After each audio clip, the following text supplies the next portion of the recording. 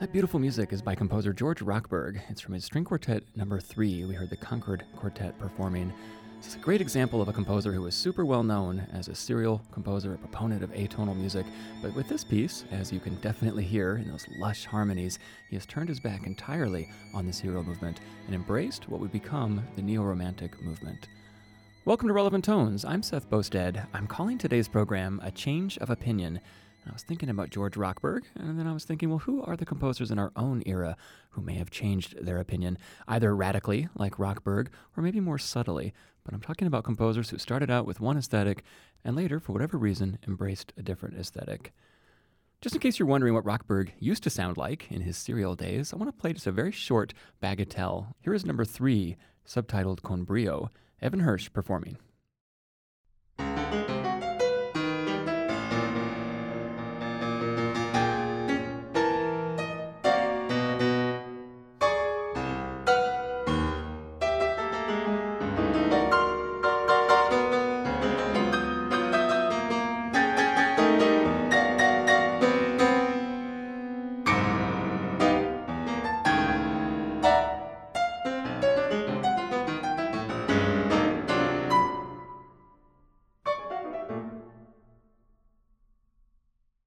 Just a short example of the rigorous serial style that Rochberg employed before the String Quartet number 3. That's quite a difference. This is the same composer. Quite a change of opinion during his career. That was Evan Hirsch performing Con Brio, the third of the bagatelles for solo piano by George Rochberg. The first composer that came to mind when I was thinking about composers in our own era who have changed their style over the course of their career was the great Polish composer Krzysztof Penderecki, kind of the classic case of a composer who started off as the brash young man writing experimentalist music, modernist music, really wanting to make a splash, make his name on the world stage, which he did in 1960 with the piece we're going to play a little bit of, Threnody for the Victims of Hiroshima. But between now and then, he started writing tonal music and moved away from strict serial structures. In fact, any kind of structures at all. His music now is much more loosely organized, much more tonal, and I think more lyrical. So we're going to play a little bit of the 8th Symphony. This is a much more recent piece where you can hear this. It's a choral symphony in very short movements. But first, let's play an excerpt of Threnody for the Victims of Hiroshima. And I was thinking to myself, we've never actually played this on the program before, which is very interesting because it's a landmark piece in contemporary music, a very, very famous work. So I'm so happy to be able to play an excerpt of it now. Here's the composer himself, Krzysztof Penderecki, to conduct the Polish National Radio Symphony Orchestra in his Threnody for the Victims of Hiroshima.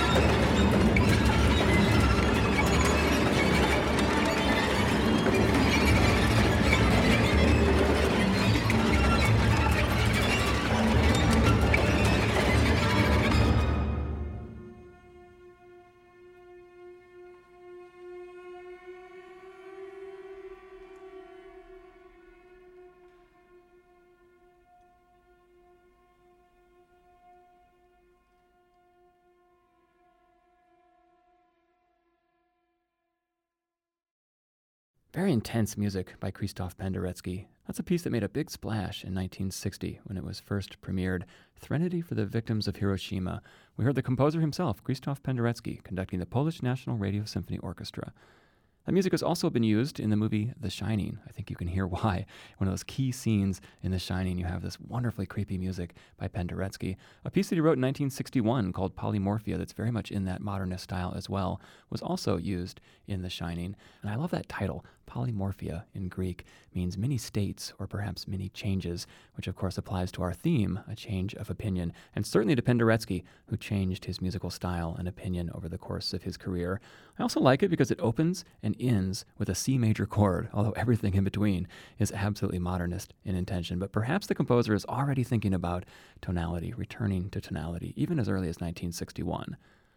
Let's fast forward several decades now into our own era and the Eighth Symphony, which exhibits a complete change of opinion upon the composer's stylistic point of view. It's now tonal, it's still very dramatic, I think, in places, but it's lyrical and the rhythms are much more simple than the complex rhythms and the graphic scores of the 1960s. The symphony is constructed in a series of short movements, of which we're going to hear two, and it's a choral symphony. The text is from Songs of Transience. We're going to hear two movements, The End of Fall and I Say to You, Beloved Tree. Here's the Warsaw National Philharmonic Orchestra and Choir, Anthony Witt, conducting late music of Krzysztof Penderecki.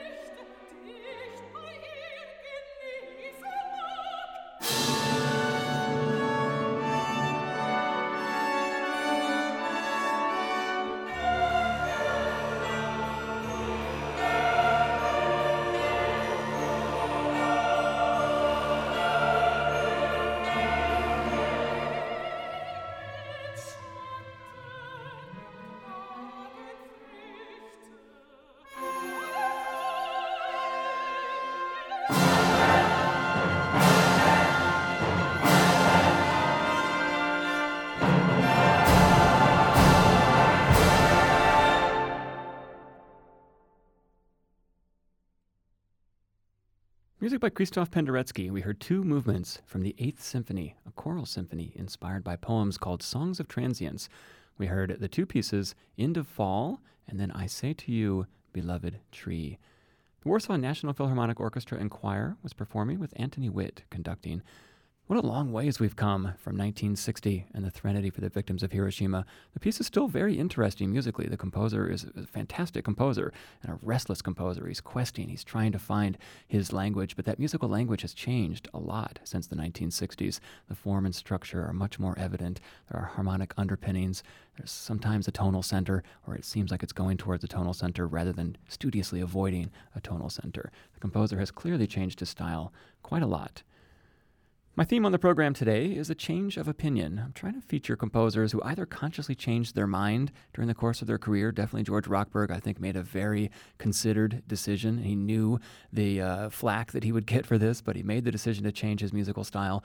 Or composers who just kind of develop naturally, or composers who are influenced by something either musical or extra musical, and that changes their language. I want to be careful, too, that I'm not just featuring reformed modernists, people who started off as experimental composers in their youth and mellowed out later on in their lives. Of course, that is the case with the next composer, David Del Tredici, but there's much more to the story than that.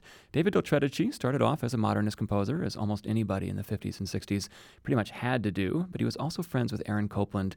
He wanted to write tonal music, and he became one of the great founders of the neo-romantic movement. And I think that one of the ways that he found the courage to embrace this was the inspiration of Lewis Carroll, and especially the Alice in Wonderland stories. And I think that it was this extra musical inspiration that gave Del Tredici the courage to write romantic music in this heavily modernist era. So let's hear an early work, I Hear an Army, from 1964. This is for soprano and string quartet, here inspired by James Joyce. I find it very interesting with Del Tredici that so much of his music is inspired by literature. And in the early angsty years, he's inspired by Joyce, and especially what he thought of as Joyce's artistic suffering in life. And then after we hear I Hear an Army, we'll jump up to the modern era and listen to Final Alice. But first, here are the composer string quartet and soprano Phyllis Bryn Juleson to perform an excerpt of I Hear an Army, an early work by David Del Tredici.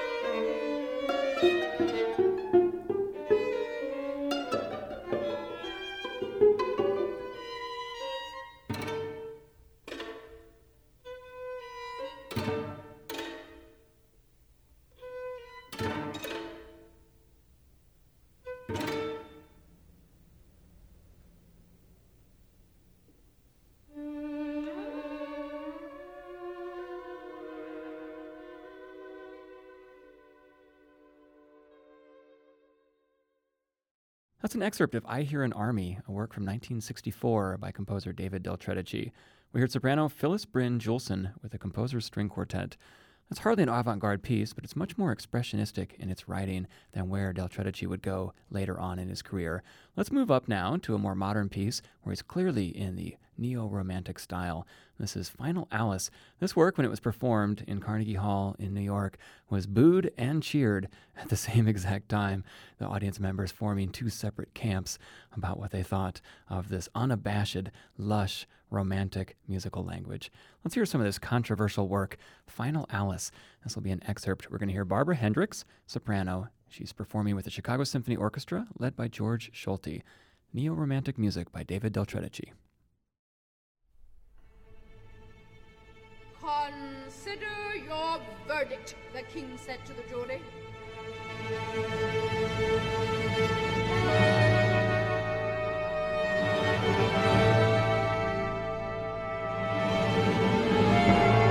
Not yet, the White Rabbit hastily interrupted.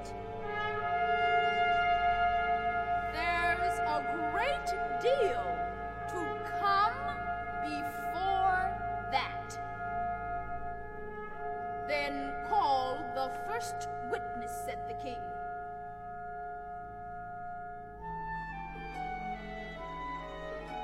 Just at that moment, Alice felt a very curious sensation, which puzzled her a good deal until she made out what it was.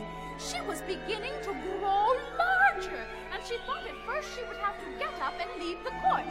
But on second thought, she decided to remain where she was as long as there was room for her. I wish you wouldn't squeeze so, said the dormouse who was sitting next to her. I can hardly breathe. I can't help it, said Alice meekly. I'm growing. You've no right to grow here, said the dormouse. Oh, don't talk nonsense, said Alice more boldly. You know, you're growing too. Yes, but I grow at a reasonable pace, not in that ridiculous fashion. And he got up very sulkily and crossed over to the other side of the court.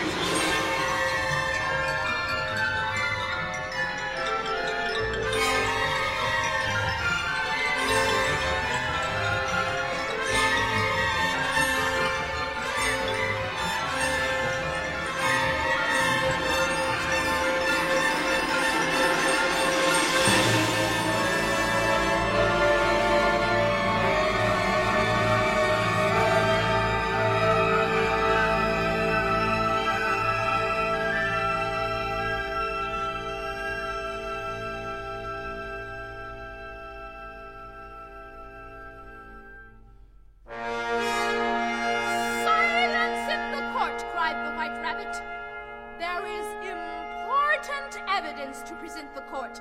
Please, your majesty, said the White Rabbit, jumping up in a great hurry. This paper has just been picked up. What's in it? Said the Queen. I haven't opened it yet, said the White Rabbit, but it seems to be a letter written by the prisoner to somebody. He unfolded the paper as he spoke and added, "It isn't a letter after all. It's a set of verses." "Read them," said the king. The White Rabbit put on his spectacles. "Where shall I begin, please, your majesty?" he asked. "Begin at the beginning," the king said very gravely, "and go on till you come to the end. Then stop." There was silence in the court whilst the White Rabbit read out these verses. They told me you had been to her and mentioned me to them.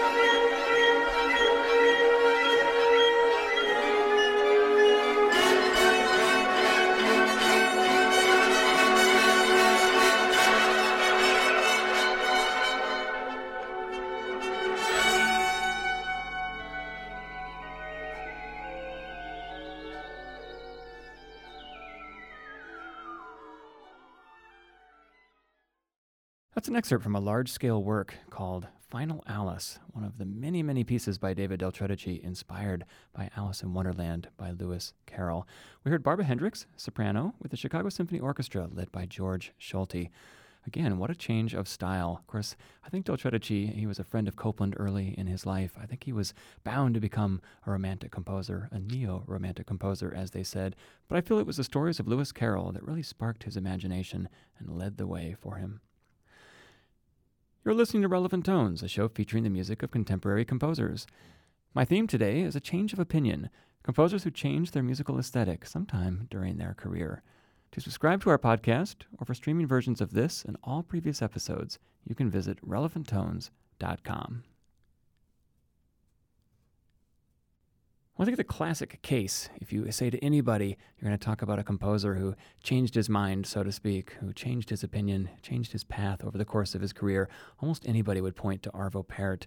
And I think there's almost no composer, maybe in the history of composing, who has been more agonized over this change than Arvo Pärt. Having visited the Arvo Pärt Center in Estonia and actually seen a lot of his scores and all the notes that he took, he spent over a decade really concerned about which direction his music should take. And then he had a kind of spiritual experience. He heard bells and he decided he wanted to write music inspired by bells. And then a great rush of inspiration. He's written all the wonderful music since then. Let's have a listen to the early Arvo Pärt, pre-tintinnabulation. This piece is called Necrologue. And then we're going to jump up to a piece called Cantus in Memory of Benjamin Britten, which I also think is appropriate, as Benjamin Britten is a composer who certainly changed style during the course of his career. At any rate, here is a little bit of Necrologue, an early piece in the serial style by Arvo Pärt. Paavo Järvi leads the Stockholm Philharmonic Orchestra.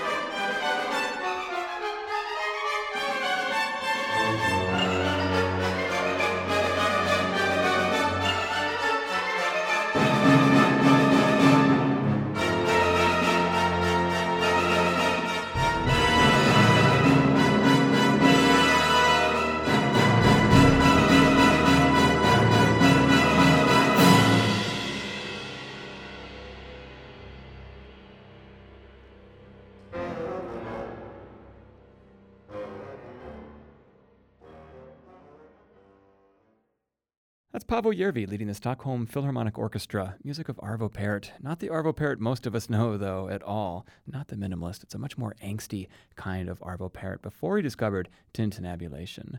Let's move up now to a work called Cantus in Memory of Benjamin Britten. This is definitely in the minimalist style for which Pärt is so well known, but it also has an interesting structure because he's layered the strings using the technique of rhythmic augmentation, meaning that each successive line as we go lower in the string orchestra from the violins down to the basses is the line from above, but double the length. Let's have a listen to an excerpt of Cantus in Memory of Benjamin Britten by Arvo Pärt. Our conductor again is Paavo Järvi, this time leading the Estonian National Symphony Orchestra.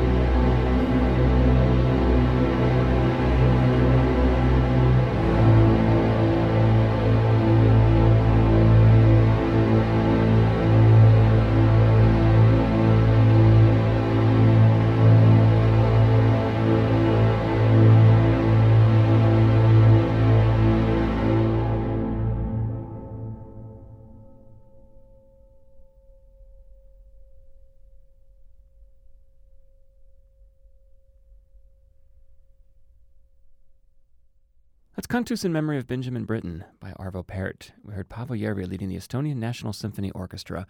We definitely arrived now at the composer's mature compositional style. It's a complete 180 from Necrolog, the piece we heard before. It's an example of what he calls tintinnabulation, inspired by the sound of bells, but also, I think, the simplicity of bells. This is what gave him the courage to become what we now think of him as, a mystical minimalist, and using these bell sounds, but also very simple structures for his music. The next composer I want to play is such a fascinating figure in contemporary music. It's John Adams, very much a chameleon in some ways. His late pieces don't sound anything like his early pieces. His middle pieces don't sound like either the late or the early pieces. And yet there's a very clear progression. I wouldn't say that he changed his opinion at any one time. It's a much more gradual progression, which makes perfect sense because if you know minimalism at all, the whole point is that the music gradually changes. You almost don't notice the patterns change until you're in a new pattern. And Adams started out almost as a textbook minimalist. He made his career as a minimalist composer, but he went in a lot of other different directions after that. The piece I want to play now is Short Ride in a Fast Machine. And again, this is textbook minimalism from the opening woodblock that's keeping the pulse, the little cells that repeat, the driving rhythmic nature of the piece, all of that within the minimalist bailiwick. And then we're going to move up to a piece called Harmonielehre, in which he's paying homage to the German Romantic tradition, which I don't think you can get any further removed from minimalism than the huge orchestral sound of Mahler, and he's definitely paying homage to Mahler. But first, Short Ride in a Fast Machine. Here's Michael Tilson Thomas leading the San Francisco Symphony.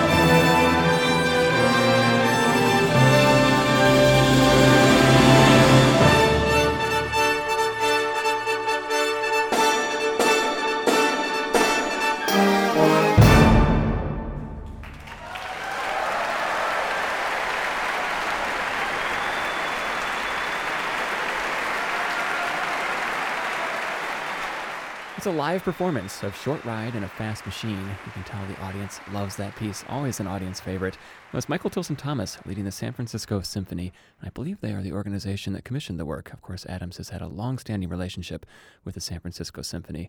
I was thinking as I was listening to it that there aren't that many minimalist pieces for full, large orchestra. So we have all that fanfare brass that you don't normally hear in minimalist pieces. And I was thinking, why don't we normally hear that?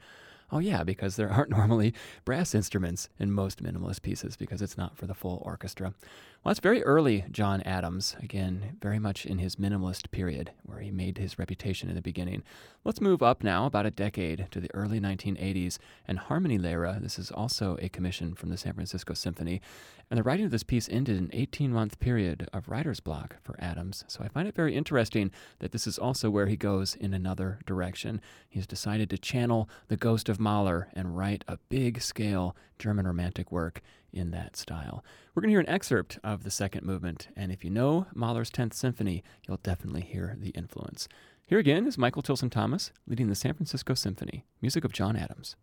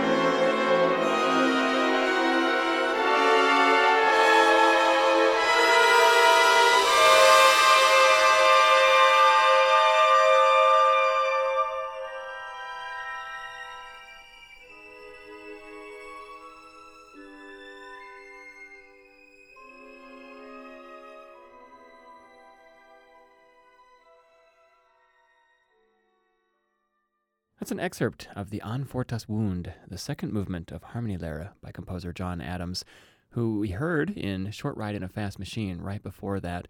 These pieces were written around the same time, and yet they're so incredibly different. It's hard to imagine that's the same composer. It's not exactly a change of opinion, like I said, but it's certainly a radical new direction for this composer. We heard Michael Tilson Thomas leading the San Francisco Symphony Orchestra. The next composer I want to play is Lois Vierk. She is a composer whose name I recognize, but I did not really know her music, and I certainly didn't know her personal story. She was very much trained as a Western composer, using Western scales, Western harmonies, all of those things we expect in the Western Hemisphere. But shortly after her studies, she heard Japanese music, especially gagaku, which is the imperial court music of Japan, and she was taken by these new sounds, so taken by these new sounds that she went in a completely different direction with her own music, and this became one of the overriding influences in her music. The piece I want to play is called Timberline. We're going to hear an excerpt, as it's a rather long work, and the ensemble performing is called Relâche. Music of Lois Vierk.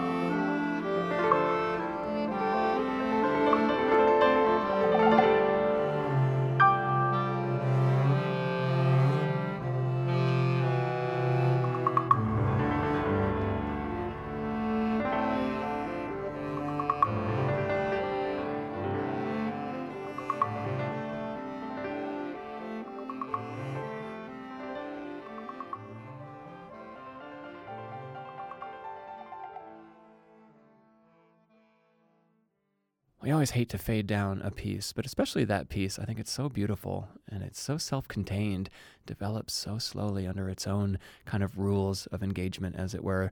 The Japanese influences are so apparent, not only in the sound, but I think also in the pacing of the music. It's music of Lois Vierk, and we heard Relâche performing. Again, music inspired by the Japanese court tradition, gagaku. And this was a huge change of opinion for this composer, a change of style when she heard this music for the first time, and she pretty much abandoned all of the Western style music that she had been writing, that she had been working on, to embrace this new influence. So interesting to me to think about a composer like her who is writing Western classical music and then has this kind of eureka moment where she hears this wildly different music for the first time and says to herself, that's what I want to do.